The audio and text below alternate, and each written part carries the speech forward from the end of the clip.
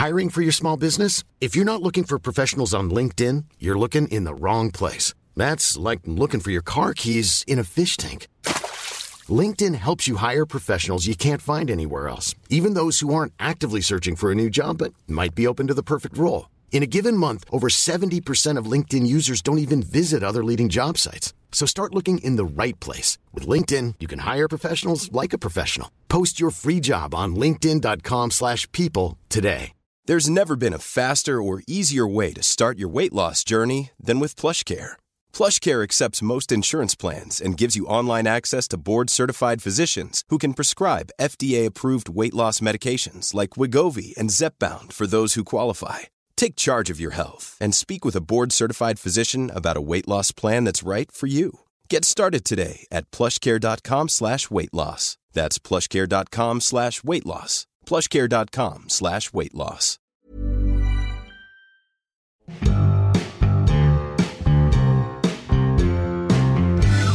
Oh, can I make a very quick prediction as well about next week? Yes. Wasps having beaten Exeter, however much I love Bristol, they are going to get hammered next week at Sandy Park. Hammered. No, not hammered drunk-wise. They're going to be hammered by Exeter. I know what you mean. Exeter are going to thrash Bristol. This is my prediction, 40 points plus. Just want to make a wild prediction, put it out there. So the great sage Hal Cruttenden there predicting last week that Exeter will win by 40 points over Bristol, which didn't come true, did it, Hal? Look, what a terrible comment. Terrible thing to say. Look, awful. First of all, should we be doing Welcome to the Rugby Jubbly podcast rather than just going straight in with an attack like this? But welcome to the Rugby Jubbly podcast. Welcome to the Rugby Jubbly. Hal Cruttenden my here, comment, Dan my previous Skinner comments just stand. My previous comments stand. And I want to know what have you got to say for yourself? It was extraordinary. I'm affected by several things. First of all, I thought possibly Bristol, because they would just go, look, it's away at Exeter, we're on a good run, let's put some kids out and not put our first team out. They actually went first team out and they went for it full ball. Why? Because I thought, why it's damage one of the biggest games of the season, Bristol versus England.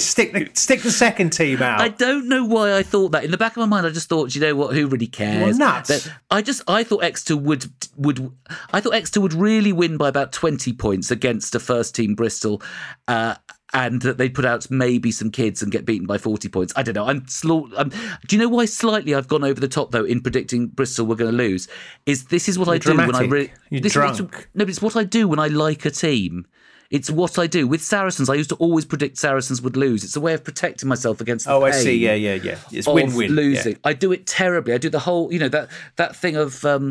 I always think I'm going to lose at something, or I was, I always have to protect myself from the double pain of caring about somebody losing and them losing. I understand. But I think there's something maybe structurally wrong. Maybe other teams have worked out Exeter's catch and drive. But well, also they said afterwards, that Bristol out-Exetered Exeter. Exactly. Which is the similar sort of thing to what England did to New Zealand in the semi-final of the World Cup. Yeah. If you don't do it to them, they will do it to you. Also, I do think Exeter are just going on a slump as well. I remember Sarries doing this, where they lost 7 games in a row, and I think was it 2017 to 18? Sarries lost 7 games in a row from having been...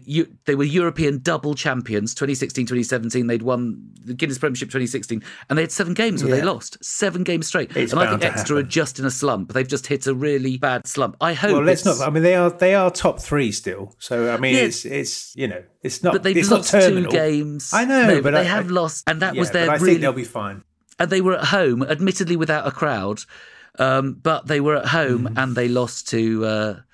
And they did lose to Bristol, and I didn't think it was even particularly that close. I thought Bristol just looked a lot better than them, and you're right, out Exetered them and just looked stronger in the pack and everything. So I'm very pleased. I'm enjoying Exeter's downfall almost as much as I enjoy Harlequins. But that was a good game. But there were some amazing games this weekend. The game of the that was the game of the. That was the game of the weekend for me, Bath Wasps. I had to watch that in stints because of the kids, so I sort of watched half of it one day and then half of it the next morning. But I sometimes I watch half a game and go, this is okay, and then don't get round to watching the second half. But then I'd seen the score I thought, right, I'm definitely watching this. And it was great, wasn't it? I mean, it's funny when you watch England play, like in that at that final of the Autumn Nations Cup against France, and it was just kick, kick, kick, kick. And this was just like running hard rugby, throwing the ball around in the middle of winter. And it was just attacking rugby from all over the place. The game broke up pretty quickly. Yeah, I mean, is it my imagination that suddenly the Premiership is just full of good games ever since those awful internationals? That the Premiership seems to be just having lots and lots of fab games. I think it seems to be inconsistent.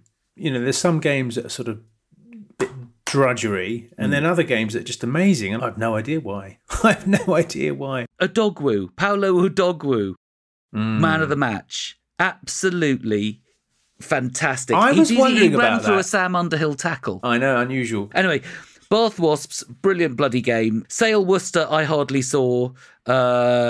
De Klerk, brilliant. No, I didn't see Duncan that. Weir's had his hair cut back to normal and looks... Oh, what a shame. I like that floppy mop Simpsons type haircut he had. Sale won that, didn't they? 2013. Yeah, Sale are looking okay, but not brilliant. They should be better, I think. A slow start. Yeah. And they've had management trouble. So, you know, let's give them some time. Or you write them off completely, Hal. Sorry. I like being dramatic. That's the thing. I like making dramatic. They're rubbish. They're good. Exeter's going to win by 40 points. Black and white statements. Black and white, excellent. yeah. Newcastle Falcons against Gloucester. Falcons are just, aren't they amazing to come up and be this good? They're brilliant. I mean, I was saying I feel sorry for Johnny May, who's gone from bottom of the league Leicester to now bottom of the league Gloucester, and he scored his first try for Gloucester since returning to the club on Saturday. But it wasn't a winger's try; it was a forward's try. Exactly, he picked it up from the base of the scrum and banged it over. Pick and go, wasn't it? But you are absolutely right. This is a player doesn't look good unless he's in a team that can show how good he is. Well, I just feel sorry for him because he's such a great player, and he's like Johnny Wilkinson playing for Newcastle all those years, where he just won absolutely nothing, just involved with relegation dogfights for years. Yeah. Harlequins, London Irish. Sorry, last game. Didn't see that one. Do you know what? London Irish. Well, Northampton Leicester was off, by the way, because of COVID. I'm just seeing things on my little sheet. Harlequins, London Irish. Again, it was an amazing game, by the way. 27-all was the final score. That is amazing. And London Irish, I really like as a team. They've got a fullback called Tom Parton. And I'm now going to put the curse on Tom Parton because I'm going to make a prediction about him. Once Eddie Jones resigns as England coach and Pat Lam becomes the next England coach, which I believe he will. Okay. I think Pat Lam will be the next England coach. He'll leave Bristol. I think it'll be Jamie Joseph. Okay, so Pat Lam as England coach comes in, and this guy Tom Parton is a fullback. I think he's still in the academy at London Irish, but he's getting some games with the main team. Just writing this down, Hal. He's an absolute future star. He was man of the match. He's really, really good. He runs brilliantly. He's exciting. You want the opposition to kick the ball to him because he does something exciting with it every time. So Tom Parton, future England star. Can we keep this recorded and play this in about 4 years' time? I put it in the book. Well, actually, put it in the book. Imagine 2023. He's lifting the World Cup. Maybe he's a bolter. He could be a bolter. Exactly. Oh, I don't know if he'd be a bolter for the Lions, but actually, Marcus Smith for Quins. He is still only 21. You know, Marcus Smith. He looks like about 15. Yeah, but he's been around for 3 years, hasn't he? He's been around. He was 18. Yeah. And I think he does well behind a not great pack. They've got Don Branton, they've got Joe Marler, but actually he's a player who does quite well in quite a bad team at the moment. And Quins aren't a good team because London Irish, I think, hadn't played for like a month because of COVID. Yeah. They've got some superstars though at London Irish as well. Absolute superstars coming off the bench. They had 328 international caps on the bench. Blimey. London Irish. I think London Irish could be exciting though, and this guy Tom Parton is potentially very special. They've got a Fijian at number 8, whose name I can't remember. Where's Tom Parton come from? Has he come through an academy, or has he been? I think so. I think he's in the academy at London Irish, and he's come through the academy and now is winning man of the match. And now it's time for the second part of our brilliant, brilliant interview with the fabulous Lewis Moody. This is the second section. If you want to catch the first section, listen to last week's pod.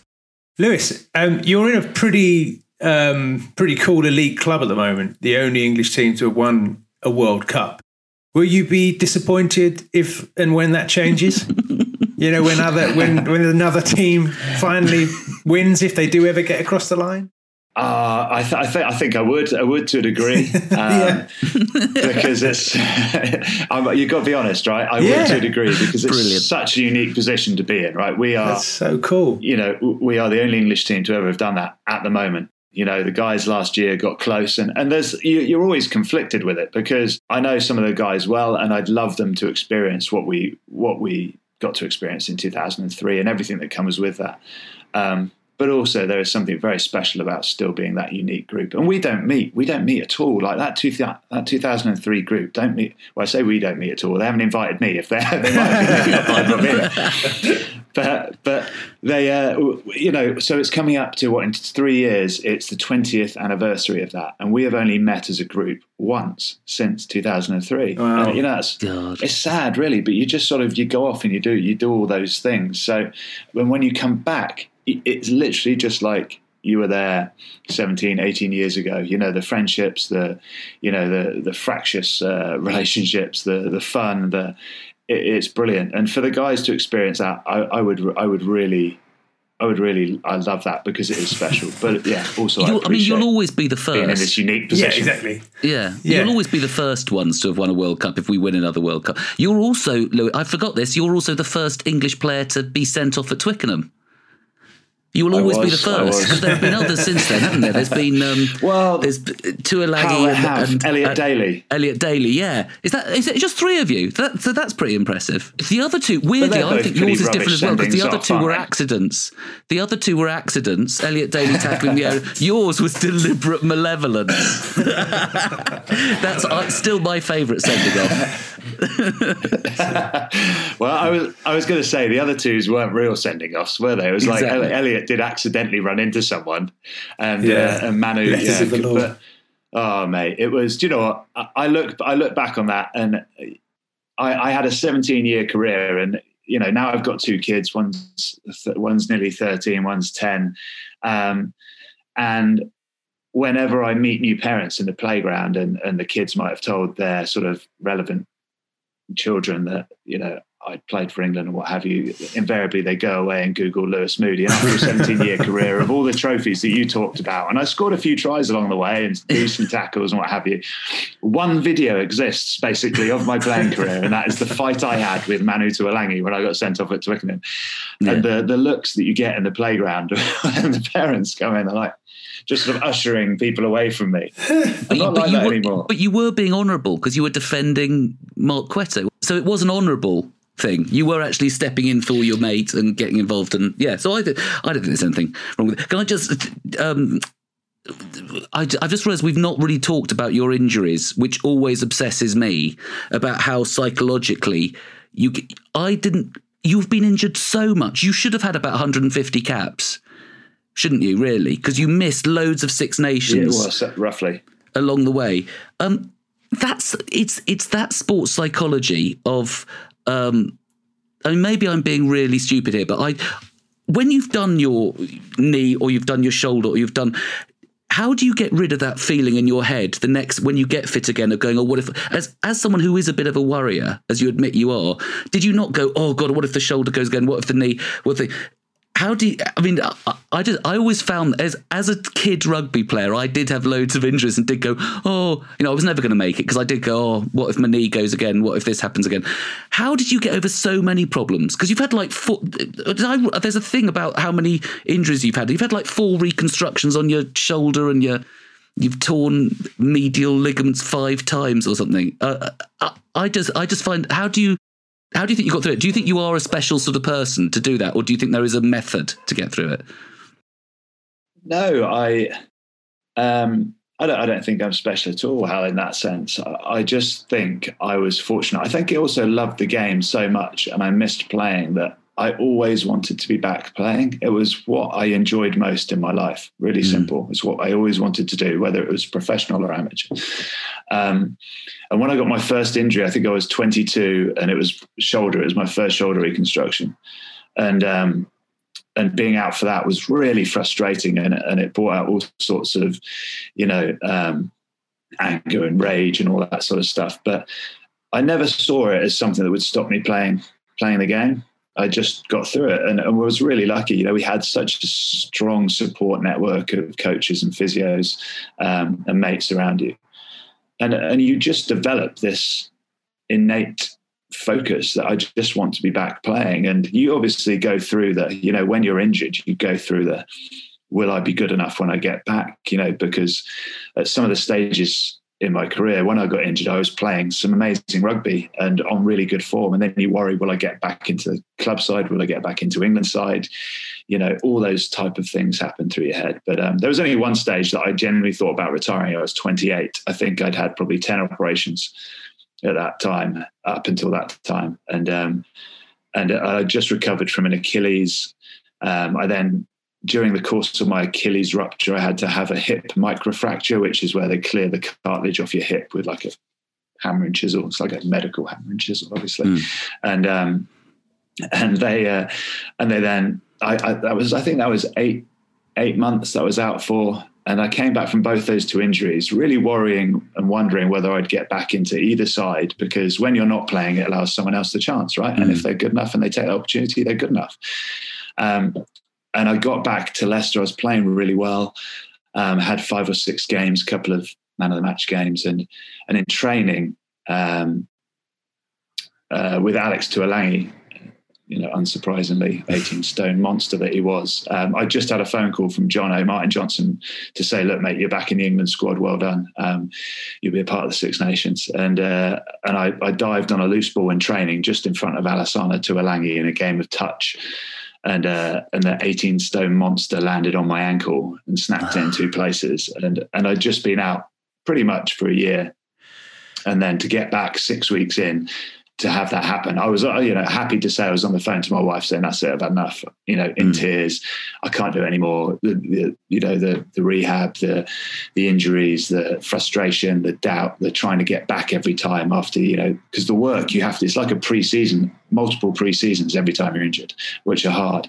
And she was just like, "Stop being stupid." It was like a proverbial slap in the face. She used more colourful language than that, but I won't say it on air. And it was exactly what I needed. Sometimes you just need to be told honestly by people to stop feeling sorry for yourself. There's far worse things that can happen in your life than getting injured. And I was just always really lucky that I was, I say lucky. I was lucky that I had amazing medical support teams with England and with Leicester. And I was fortunate that I developed a mindset that allowed me to push through it, whatever was put in front of me. And when I was dealt a health scare. Well, it wasn't a scare. It was I was diagnosed with colitis just in the build up to 2005 Lions. And I always say that my ability to deal with that, so essentially that's losing weight. It's, not being able to be 2 feet from a loo, because essentially you crap yourself. I had to change of clothes to to training, because often I crap myself in the car on the way to training. It was awful couple of years, basically. But the mindset to get through that came from having dealt with all the injuries I had to that point. And, and that's what it is. That's what, people talk about resilience, and I wasn't born with any form of resilience. I would just, you develop it through the situations and the struggles and the challenges that you overcome. That's what I feel about it anyway. And, I felt blessed that I had the game of rugby to then help me with my colitis issues as they arose. Lewis, when you retired, was it due to injury or you just like, "That's it now, my body just can't do this anymore"? Were you of the age where you? Yeah, no, it must have been. Was it a difficult decision or an easy one in the end? That's a good question, Dan. Actually, thanks. Ultimately, not that the others were shit or anything. But mine have been quite silly, Dan. I'm impressed by yours. I'm all about the psychology. Yeah. I honestly, ultimately my shoulder gave way, and for So it was playing for Bath. I retired from England just after that World Cup in 2011, and I was looking forward to finishing off my career with Bath, the 2 or 3 seasons that I had left. The very next game, I came back and trying to effect a tap tackle of all things on a fullback playing for Worcester. Missed it completely, landed awkwardly on my shoulder, and knew instantly that, that was it. And in my head, I then, tried to continue that game because of maybe the frustrations of the World Cup in 2011. I wanted to prove that I was still capable as a player and that devoted to the game and all that. And ultimately ended up playing awfully with one shoulder for the next 40 minutes, knocked myself out cold because I ended up, having to tackle with the wrong shoulder, and it just all went horribly wrong. But I knew in my head this could be my last game, so I wanted to stay on. I wanted to keep going. And, I did the team a disservice by staying on. But so after that, I had another shoulder reconstruction, and every time I came back, it just kept coming out. So I actually had to sit here on this computer, and which is probably why it's, not working so well these days, because it's like 10 years old, but, and physically press a button to send, and we announced it to the press association and on social media, but sort of at the same time, and literally physically press the button. And I remember just lingering over it because rugby was a love. Honestly, it was a love affair. I absolutely love it. I miss it to this day. And to say that you're not going to be able to do it anymore and to physically press the button was really difficult. But once I did, I think it was a relief. I know my wife was relieved for me at the time. She was fed up watching me bounce back from various injuries and get broken all the time. So, but it was tough. It was tough, Dan. There's no doubt about that. Yeah, mate. Are you still involved in the game? Are you associated with a club, or do you do any media work? I don't think I've seen you do any media work. So I did when I first stopped. I did. I think like every player, you think, I could just get into media. That would be easy. Talk about the thing I love. It's not easy, and I don't think I was good enough at it, and I didn't enjoy it enough to want to watch hundreds of games and all that sort of stuff. So I took myself, and I also found that I was talking absolute nonsense because someone was asking me about, players and teams. I was like, I just don't know anymore because I don't watch it enough. We need to have you as a regular on this pod. If you're good at talking nonsense, ill-informed rubbish about rugby, Lewis, we need you. Sorry. Yeah. No, right. But yeah, so I'm not connected to any professional teams now, but I wanted to stay. I love the game so much. I wanted to stay within it to some degree. So we set up a company in 2015 called Mad Dog Sport, obviously my old nickname, but it was using rugby as a tool to keep kids in education, essentially. So we set up programs in state schools. We've been running that for 5 years. And cool. Do you know what? I can go in and coach. We have obviously coaches that do all the delivery, whether it's the rugby or wellbeing stuff or the athletic development, multiple different elements of the programs that we have. But just to be able to go in and coach and interact and see kids develop, that's the thing I've loved most in whether it's my playing career or my post career, was seeing other people succeed and seeing them develop. I just love that, seeing someone have an opportunity, take it and come through. That's super cool. And it gets to continue with this. You have done amazing charity work, because that's how I met you, through the Lewis Moody Foundation. You've walked to the North. Is it the North Pole you did? What was that the thing that was? It was North Pole, wasn't it? We did the North Pole in 2015 and the South Pole just before coronavirus kicked in last January. Yeah, so we left on New Year's Eve last year and came back in late January. So fantastic. Just before the carnage. God. So you have been. That must be incredibly satisfying. The money you've raised through that foundation as well. And can I say, I don't know if this is a sort of crass point, but I'm really impressed by this, that because you got inspired to start the foundation, which is it's part of the brain tumour charity, is it, or is it just associated with? Yeah, so we're supported by the Brain Tumour Charity. So all the money we raise goes to projects specifically related to the Brain Tumour Charity. And this is because of Joss Rowley Stark, who you met. Was it 6 years ago? You met him. He was a teenager that you'd met who died from a brain tumour. Yeah, and he sort of inspired you to get involved to do that. And I just think that's so it's just so impressive to be doing, because I'm involved in brain tumour charity because of my mum dying of a brain tumour, but it wasn't actually a a family connection. Usually it is that sort of thing. And I just think it's very impressive what you've done, just to get involved in that cause. Because it is, if I can do a big shout out on our thing, it is the biggest cancer killer of kids and people under 40. And it is the thing that needs so much money. So you are doing astonishing things in that area. Well, mate, do you know what? You touched on it. It's actually been longer than that now. It's been about 8 years. Oh, right. 6 years since we set up the foundation, but 8 years. I met Joss just after I retired. Oh. And again, it's probably a connection to rugby, that whole rugby family. His dad just emailed me. No, he didn't. He wrote me a letter and said, look, son's got a rare disease. Do you mind coming up and helping us raise a bit of money? And we did. We went up, met Joss and kept in touch with him. And, he was such an inspiring lad, so full of life, such a wonderful athlete in multi sports, county rugby, athletics, all sorts. And when he passed, it had a profound effect on me personally and Annie as well, my wife. And that's why we decided we always worked. We worked with other charities and still do, but really wanted to sort of focus our energies in one area. And as you just said, Hal, at the time and still, brain tumours are the biggest cancer killer of under 40s and kids. And we just needed to make that change. And having met Joss, it inspired us to set something up. And, since then, and it fulfills a number of, my own selfish needs as well. Yes, it was... it's incredible what we can achieve.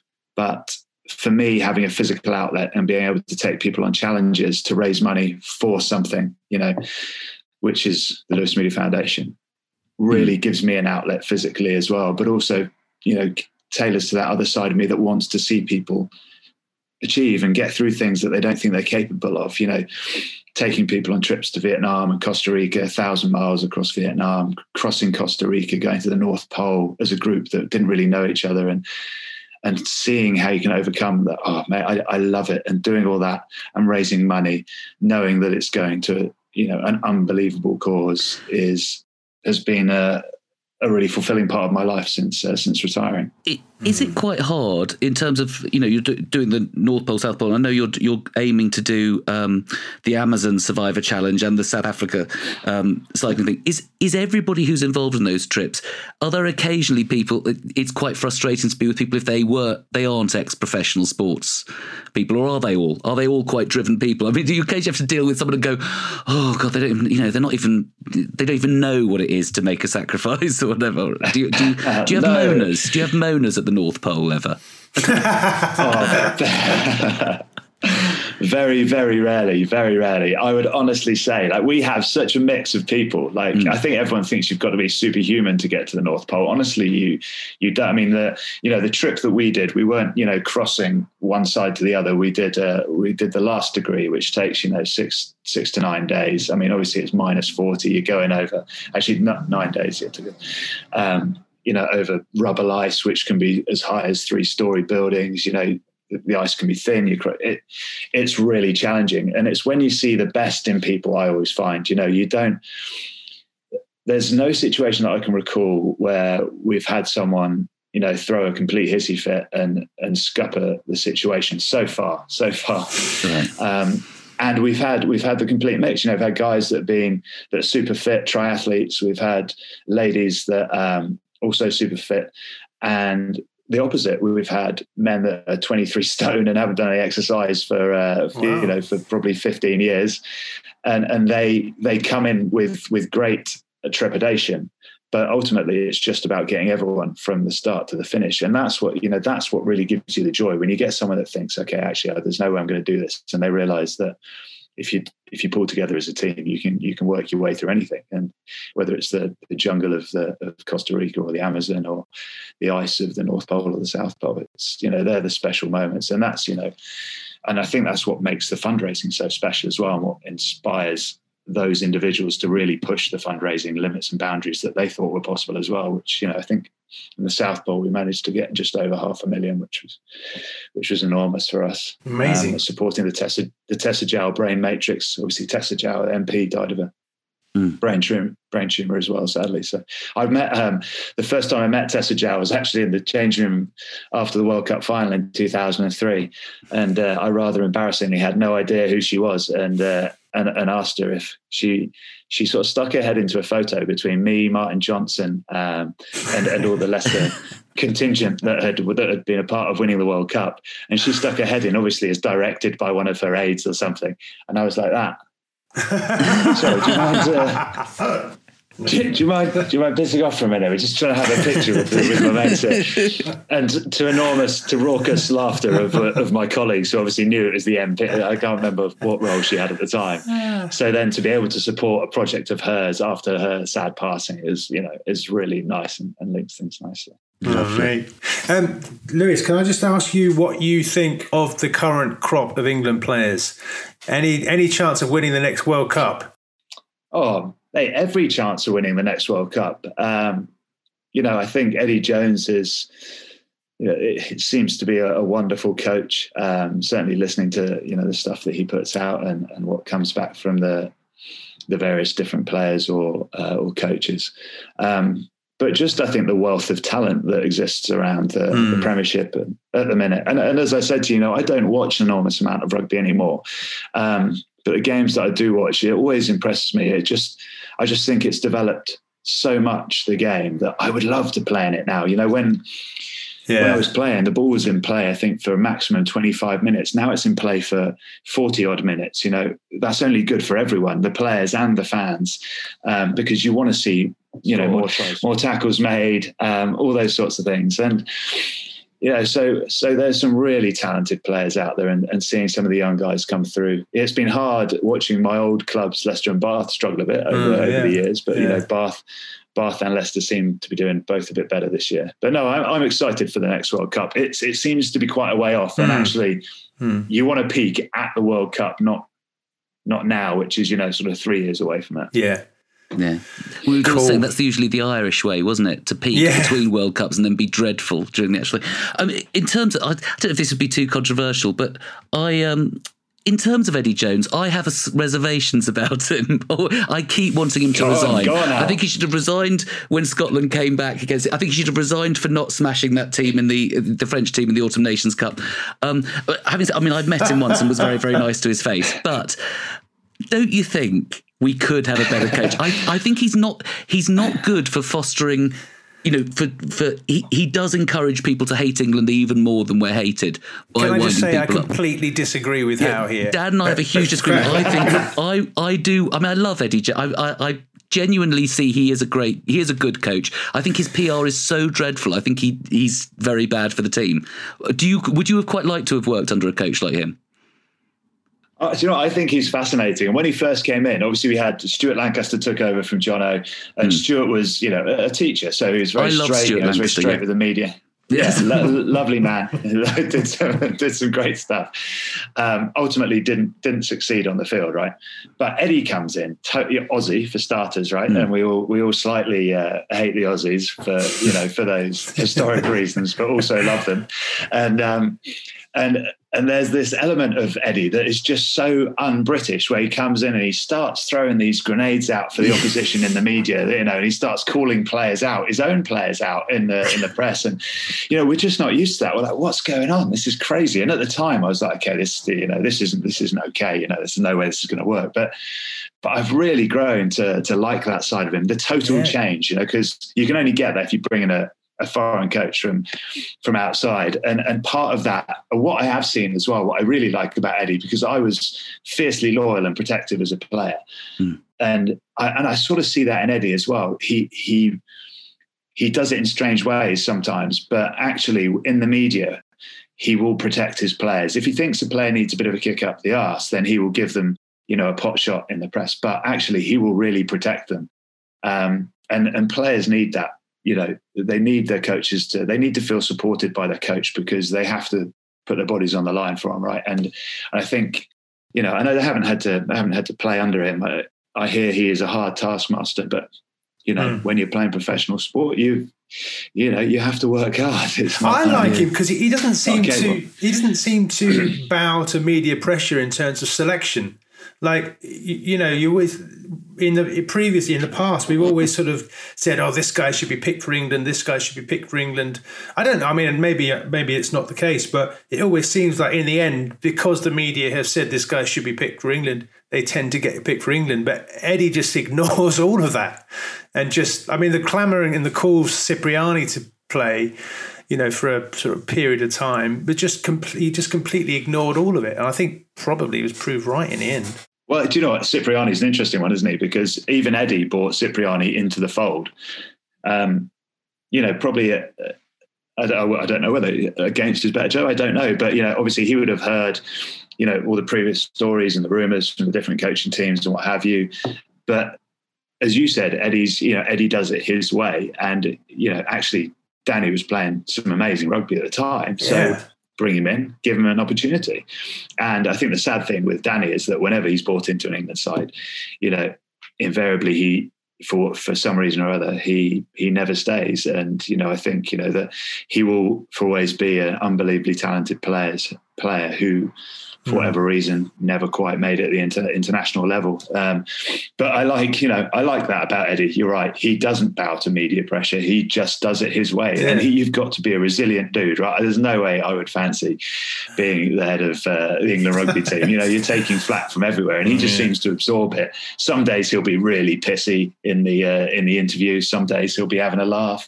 You just never quite know, which is probably disconcerting for a member of the media, right? He has actually. He's been slightly more controlled since this podcast started and I've started attacking him, Dan. I don't know. I think he's a little bit of a fan. But since I've been saying I think he needs to calm down, he has calmed down a little bit. But anyway. And have you spoken to him? Have you had a word with him? Have you gone in and told him what you think? Honestly, I met him at a corporate do and it was pathetic because I've always had reservations about him. I didn't like him becoming England coach, and I met him and somebody went, "Oh, Hal, this is Eddie Joe." I went, and I actually said, "It's an honour," as I shook his hand. I fall apart. Such a man of conviction. Rumbled.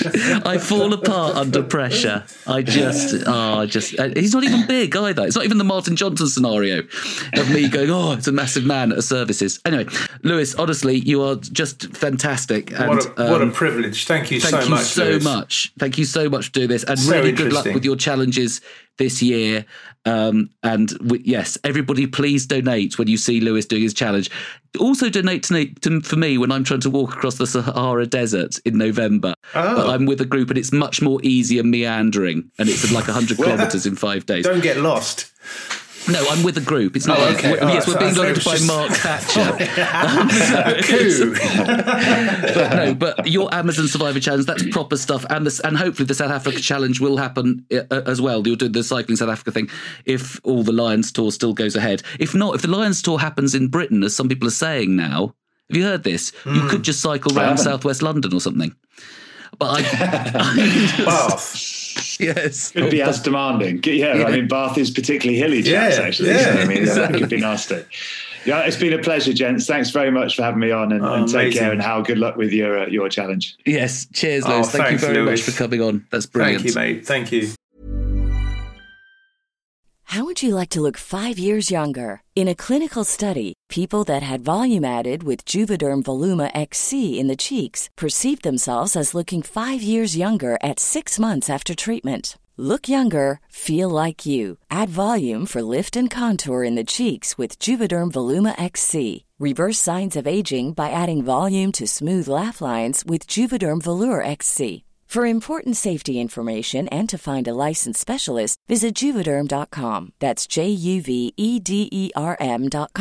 Not for people with severe allergic reactions, allergies to lidocaine, or the proteins used in Juvederm. Common side effects include injection site redness, swelling, pain, tenderness, firmness, lumps, bumps, bruising, discoloration, or itching. There's a risk of unintentional injection into a blood vessel, which can cause vision abnormalities, blindness, stroke, temporary scabs, or scarring. Talk to a licensed specialist to find out if it's right for you. Hiring for your small business? If you're not looking for professionals on LinkedIn, you're looking in the wrong place. That's like looking for your car keys in a fish tank. LinkedIn helps you hire professionals you can't find anywhere else, even those who aren't actively searching for a new job but might be open to the perfect role. In a given month, over 70% of LinkedIn users don't even visit other leading job sites. So start looking in the right place. With LinkedIn, you can hire professionals like a professional. Post your free job on linkedin.com/people today. Even when we're on a budget, we still deserve nice things. Quince is a place to scoop up stunning high-end goods for 50 to 80% less than similar brands. They have buttery soft cashmere sweaters starting at $50, luxurious Italian leather bags, and so much more. Plus, Quince only works with factories that use safe, ethical, and responsible manufacturing. Get the high-end goods you'll love without the high price tag with Quince. Go to quince.com/style for free shipping and 365-day returns.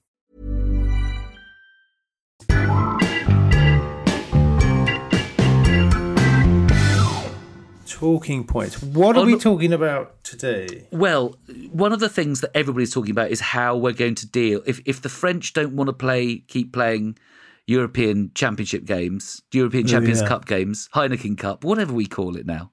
The French say they don't want to do that. They might not be, they don't want to basically, they don't know. I mean, by the time this goes out, we might have a definite decision. So this might be a pointless conversation. Yeah. I've got one big, easy solution to the whole thing, Dan. Right. Do you want to hear it? Okay. We did toss a coin. We ditch the Premiership now. No one cares. No one's going to be relegated. No one really cares about this season. It's not fair anyway because people have been losing points and stuff. Let's just concentrate on some friendly matches between clubs. Champions Cup and You're the Six only Nations. Saying this for Saracens. I'm really not. I genuinely the think. Reason you're saying this. I shall stand up for every other rugby fan apart from you. And say I'm really enjoying watching the Premier. No, it has been. We can still have fun stuff. We can still have.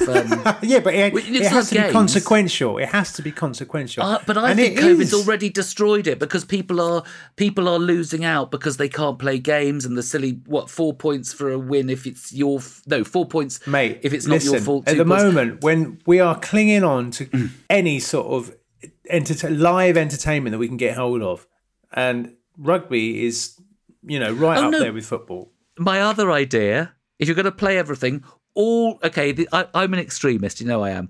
All rugby from now on is just played in New Zealand. All rugby. So we play crowds. If you want to play the Premiership in New Zealand, you play European Cup, you play Six Nations. I don't think they've got enough pitches. That's the only issue. It's the only issue with that. That would be fun, though. It'd be like schoolboy, I don't know, Auckland High School schoolboys rugby pitch, England, France. It would be brilliant, and some schoolboys cheering on the side. No, I just think because New Zealand is safe, send the players over. 2 weeks quarantine. We all know they're clear. Every bit of rugby, and it's lovely to. And also, I quite like watching early in the morning. Get it out the way. Yeah, I quite like that. Yeah, you know what I mean. It gets you up. You sit with a cup of tea. Stops me drinking. Yeah. I've not actually drunk since New Year, but I always want to have a beer with rugby. If it's playing in the morning, I won't have a beer, so it'll stop me. I think. Honestly, these are really. It's a great solution. Why am I not? Very reasonable solution. No, it's really good. Really good idea. Really good idea, Hal.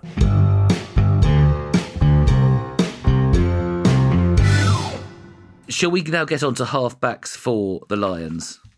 Yes. Halfbacks, isn't it? We've done centres, which was difficult. 9 and 10. Halfbacks is really difficult. Again, this is all whether the Lions tour actually happens. Of course. And whether it might end up happening in the UK, which won't be right because that's not what a Lions tour is. No. I'm finding that I can't wait to get onto the pack because I'm finding these all really hard. Centres, I realise that I'm back three I care about a lot. The pack, we are weak. I think the Lions' big problems are halfbacks and centres. There's not a great... Well, it's got to be one of the Welsh scrum halves, I think, a scrum half. Do you agree?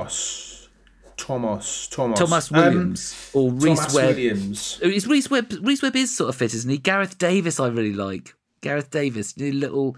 I can't tell the difference between him. I think you're right. Yeah. What about number 10? Number 10 is the thing is tricky. The romantics all want Finn Russell, don't we? We'd all want Finn Russell at fly half, but can we trust him?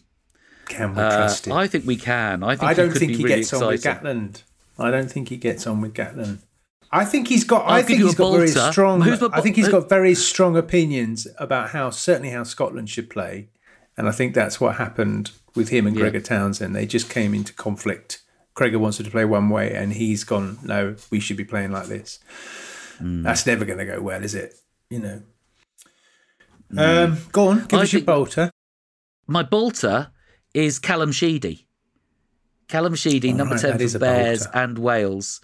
I think he is a bit of a bolter. I think he's playing well. He's feeling confident. He's playing well in a good team, and I think he could be there. But then I also always still like Dan Biggar, however old Dan Biggar now is. Dan Biggar's very solid. I don't think you can play a bolter Lions number 10. I think you have to have someone very experienced playing there. Seriously, we have to make some final decisions. I would say we've got to go. I think Gareth Davis at scrum half. And Finn I Russell. think Farrell. Let's go no, Finn. I'm going to go for Sarries. Owen Farrell plays at 10. Well, who's going? Then we have to change our centre pick. We put him in the centres. Did I definitely put? Did I agree with you? Yeah, definitely. Okay. You agreed with me. Farrell. He's on the pitch, so don't worry. He's on the pitch. Garrett, sod it then. And we can slot him in. If Farrell's at 12, Finn Russell's at 10. Yeah, I agree. So we're meant to be having European rugby this weekend. By the time this goes out, it might have been decided whether we do or not. So I'm not going to make any predictions. And in fact, I'm not ever going to make any predictions ever again. I'm going to predict that we will have European rugby this weekend. Oh, now I have to predict we don't or something. You don't have to. I tell you what I do predict now. Who are Exeter playing? Their next game is against Toulouse at Sandy Park. Exeter are going to lose this weekend. That's all. By 5 points. This is the beginning of a bad run. Exeter are going to go on a run of bad results. So that's my prediction. They're going to win. So Exeter are going to lose. I'm not making any predictions how badly they're going to lose, but I think they're just in the doldrums. There we go. That's It's been a bit of an all over the place pod, but I've enjoyed this. No, it hasn't. It's been very good. Thank you. And this has been episode 8, I think. It is episode 8, yes. Episode 8, yeah. Join us next week for episode 9. Bye-bye. Bye. Just a reminder, if you want to get in touch with us here at Rugby Jubbly, you can email us on rugbyjubbly@dltentertainment.com or go to Twitter and at us at Jubbly Rugby, or Instagram, it's at Rugby Jubbly Podcast. Write to us and with any questions, any points you want to raise, and we'll answer them. We'll do our best to answer them without any knowledge.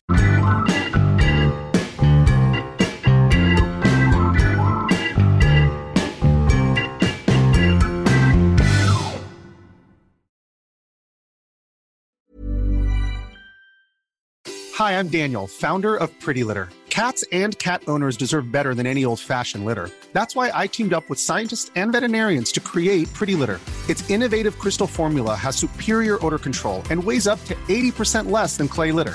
Pretty Litter even monitors health by changing colors to help detect early signs of potential illness. It's the world's smartest kitty litter. Go to prettylitter.com and use code ACAST for 20% off your first order and a free cat toy. Terms and conditions apply. See site for details. Planning for your next trip? Elevate your travel style with Quince. Quince has all the jet-setting essentials you'll want for your next getaway, like European linen, premium luggage options, buttery soft Italian leather bags, and so much more. And is all priced at 50 to 80% less than similar brands. Plus, Quince only works with factories that use safe and ethical manufacturing practices. Pack your bags with high-quality essentials you'll be wearing for vacations to come with Quince. Go to quince.com/pack for free shipping and 365-day returns. Hey, it's Paige DeSorbo from Giggly Squad. High quality fashion without the price tag. Say hello to Quince. I'm snagging high-end essentials like cozy cashmere sweaters, sleek leather jackets, fine jewelry, and so much more. With Quince being 50 to 80% less than similar brands. And they partner with factories that prioritize safe, ethical, and responsible manufacturing. I love that. Luxury quality within reach. Go to quince.com/style to get free shipping and 365-day returns on your next order. Quince.com/style.